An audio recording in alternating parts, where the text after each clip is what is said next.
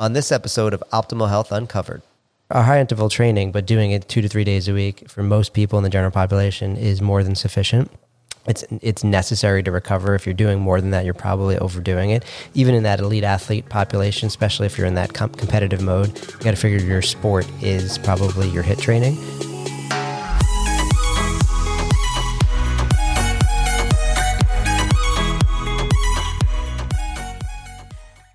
Welcome to another episode of Optimal Health Uncovered.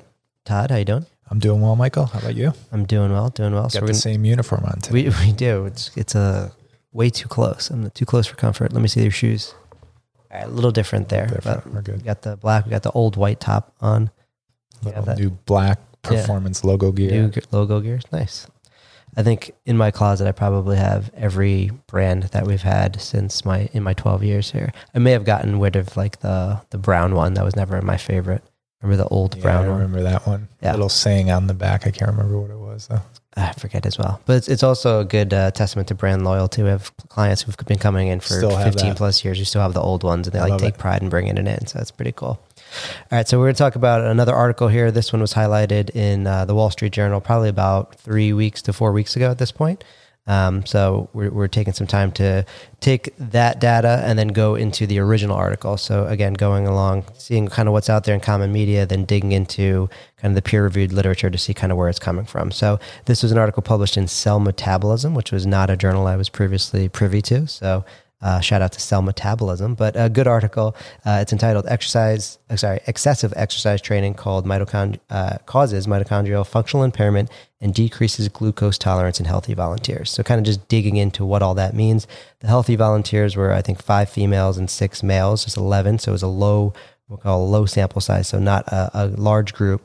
And what they did with excessive exercise training, they did something called HIIT training. So HIIT training, most everyone has heard in some form or fashion, just stands for high intensity interval training. So typically it's a training load that gets you to about 80%, upwards of 80% of your maximal heart rate.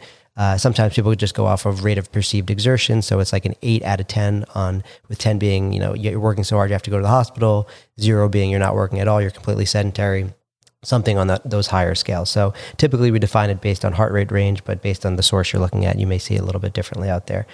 So basically they ran individuals through different versions of HIIT training over these 4 weeks. And Todd, I know you can get into that a little bit, but just go dig into the title because it's kind of a confusing title. Mitochondrial function. So mitochondria are just the primary sources of energy within our cells, kind of the powerhouses of energy. So they have a vital role in something called ATP production. So it's just energy that's produced. It's called ATP is an acronym, adenosine triphosphate. So it synthesizes that. It also helps with reactive oxygenation species. And if we talk about antioxidants, what antioxidants do is they function within your mitochondria to, prevent the negative effects of free radicals, right? So free radicals are stuff that destroy our chromosomes. They can cause cancer. All the negative health effects come from free radicals. Antioxidants and ROS species are something that are positive. So that's just a overcomplicated version. My intent was to make it simple, but it's hard to kind of define what mitochondria do. So hopefully that made sense for someone out there listening. So basically they were looking at the effect of mitochondria function by exercising in these healthy volunteers. So how did they break out the exercise, Todd? Yeah, basically, as you stated, 11 healthy men and women. They pre-tested, looked at their current fitness levels, their metabolic health, sugar levels throughout the day, and kind of measured that. Their program, was a 4-week build of that high-intensity exercise program. It started the first week where they had 2 sessions. They were using a stationary bicycle, doing intervals, 4-minute intervals, week 1. They did a 4-minute interval, a 3-minute rest period, and repeated that 5 times. So a pretty intense program for anyone who's done interval training. A 4-minute piece is quite a long time to sit at, 85%, max heart rate. So intense there. Followed that up, took muscle biopsies, constantly assessing blood sugar levels.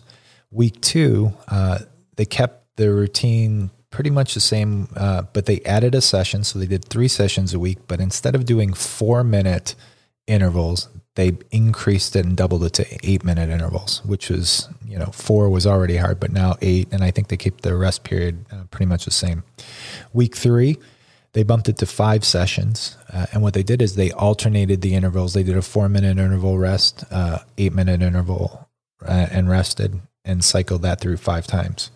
Week 4, they gave a recovery period. They cut week 3 in half and doing half of that amount of exercise.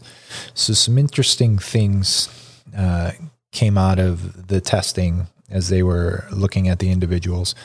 By the end of week 2, they saw that most of the subjects were fitter. They were actually, the body was adapting to the stress loads that were applied, and the body was actually doing better. Sugar levels were modulated and doing much better with the exercise. And the mitochondria, the powerhouse in the cell, as you explained, were more effective at producing the ATP.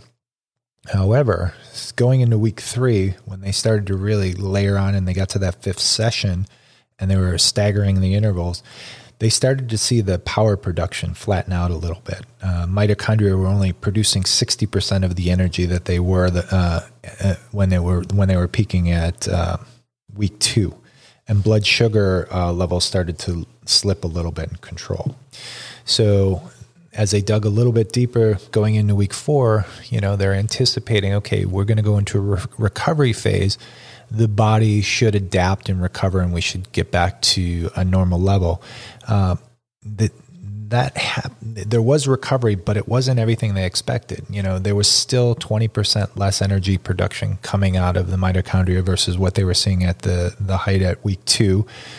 The overall blood sugar levels, again, better, but not perfect yet. So the gist here is, HIIT exercise workout programs should not be excessive if, your overall goal is to optimize your health. So interesting study. Thoughts? What are your thoughts here as we dig into this? Yeah, I mean, a lot of thoughts. One is this is a miserable training program. Like if you're doing 5 times 8 minutes on a bike at 85% over, very few people can actually do that and tolerate it. So that's like overtraining to the max. In the fitness realm, we typically look at, if you're taking someone to lactic threshold and you're putting on a bike test, right? You're getting on maybe an Airdyne bike. You're going 85% heart rate or max. You're just basically saying go as fast as you can for as long as you can. Very few people can go beyond 5 minutes, right? So this is taking them pretty much to that lactic threshold multiple times a week. So it's not surprising that they overtrain. So anyone who has done HIIT training and trains kind of looks at this and says, yeah, of course this is excessive, but it is good data to substantiate that there's a balance to everything. And that even if you're doing some overtraining for, as little as a week, it takes a long time to actually recover back to those baseline levels. And even in that recovery week, they weren't as good as they were in that second week where they were kind of at that optimal training threshold. So I think, moderate training or a high interval training, but doing it 2 to 3 days a week for most people in the general population is more than sufficient. It's necessary to recover. If you're doing more than that, you're probably overdoing it. Even in that elite athlete population, especially if you're in that competitive mode, you got to figure your sport is probably your HIIT training. So if you're in season, you're probably limiting your HIIT training maybe to 1-2 days a week at best. Usually you're in that competition phase, your periodization cycle, you're not really going into that. So I think if I'm looking at this and I'm an athlete, I would say it depends on where I am in my training cycle. If I'm looking at this and I'm the CrossFitter, I have to say, okay, am I going into my CrossFit workouts and just crushing it, and I'm doing that 7 days a week, or am I doing 2 to 3 really good lifts, really good sessions where I'm at 85% or more, my heart rate's up, and my lifts and my performance are also increasing? Then you're probably in the sweet spot. But I find that we see people too late because they're already injured. Yeah. And it's usually because they're already overtraining. Yeah, you covered 2 things that I want to talk about. The individual athlete that we see coming in the office, we can use that CrossFitter, for example. And unfortunately, we usually see them when they're injured, and then we get them back, and then we talk about performance and how do we balance this out. A lot of people go into activities and they think, I got to kill it. I think that there was a mentality years ago in how we train. You train harder, and you're going to improve. What we've seen through the years is the harder you train, and if you're not balancing it with appropriate recovery, your performance actually decreases. And this study supports that on multiple levels: mitochondria, blood sugar levels, everything happening within the body. I also think about some of the athletic teams we work with and the programming that we help the coaches set up for their seasons and their off season, right? There's a lot that goes into this. So from a team component with our team, with coaches, building out a sport, it's, you got a 13, 20 week season, you've got an off season, you've got off season training. It's a year-long assessment. It's a long map that we kind of draw out, and you're trying best guess. And you've got a team of 40 athletes. It's hard to get everyone in balance there. So I think we should pick a little bit of each of those apart a little bit more. So let's start with the team aspect. And I know we've coaches, and then you leave it to the coaches, and you're like, okay, you got to keep an eye on the athletes. And when do you notice the performance go down, and when do you back off? When's too much? Talk to me a little bit about when you're working with teams or, these coaches, what are you kind of cueing them for? And a lot of these coaches are really good at, seeing what's happening. Sometimes they can't figure out why, because we can't control the athlete at home, what they're eating, how they're sleeping, et cetera. And then it's the team approach that really helps to balance. Yeah. I mean, I think the biggest thing they look at and care about, which they should, is their performance, whether it be on the field, on the water, et cetera. So we look at, crew, I think is a great example, because their sport is essentially HIIT training. Like if you're in a race, that's 85 to 100% effort, like all the time. Right. And then when they're not on the water, sometimes you find them on the ergs, just crushing 5Ks or et cetera. Or they're doing like these lifts where they're doing kettlebell swings and things like that. None of them are bad in and of themselves, but when they're in a competitive season and then they're doing all that stuff outside of it, it probably is too much. I think just based on proximity, like we're right next door from Greenwich Water Club, where they have Greenwich Crew, and we work with a lot of crew athletes. So I just use that sport as an example because I've seen it a lot. I've seen them on the injured side. So getting back to the question, I think just performance. So you're looking at crew could be the 5K time. They're either plateauing or they're going backwards, even though they're training super hard. Or on the water, they're doing the same thing. If it's a field sport, just their performance on the field, how they're feeling. Are they in the athletic training room a little bit more? Are they complaining about aches and pains? Mentally, are they seeming burnt out as well? I think there's performance metrics, there's the burnout feature, and then there's the injury feature. That's kind of like the triad that I always look at. But I think that's why it's really important just to work with someone. And a lot of coaches now know a lot more than ever. And they're on board with these things. As when we started, it was always just the mindset of like, that person's just lazy, or they love the athletic training room, but they see that they're not performing as well, right? So it's not that they're being mentally soft. It's actually that your training is kind of off, right? And bring in people that are more knowledgeable than them to help with the training. Now, most of the coaches I talked about, they have their athletes on a whoop strap or on a Oura ring. So at the professional level, they're looking at it and saying, you're not training today because this is what your data says, right?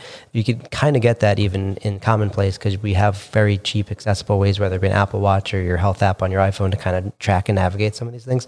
So I would just encourage people to look at it and say, okay, if you're not on a team and maybe you're older in life and you want to go and you want to do that workout every day, what's your ultimate goal? Your ultimate goal is to feel better, live longer, live healthier.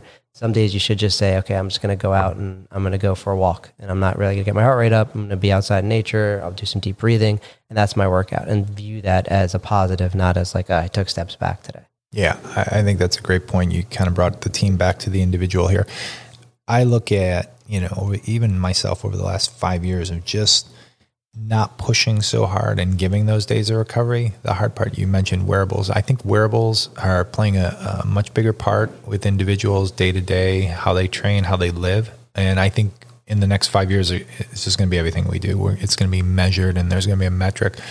And I think it's a good coaching tool for us to teach our clients just how to look at how their body is responding each day. And even though they have on their calendar, as you said, okay, I got a hard workout scheduled today, maybe it doesn't happen that day because you didn't sleep, or there's some other stress in life that pushed the body, and you give the recovery that's necessary. And then the next day you jump back at it because your body's ready. So I think the study kind of brings this to light from the high intensity standpoint of pushing the body, not enough recovery, or even some recovery, but how do you measure when it's enough? We saw that at 4 weeks in the study, it still wasn't enough. So to your point, the amount of exercise here was just off the charts. So they were really pushing it to the extreme.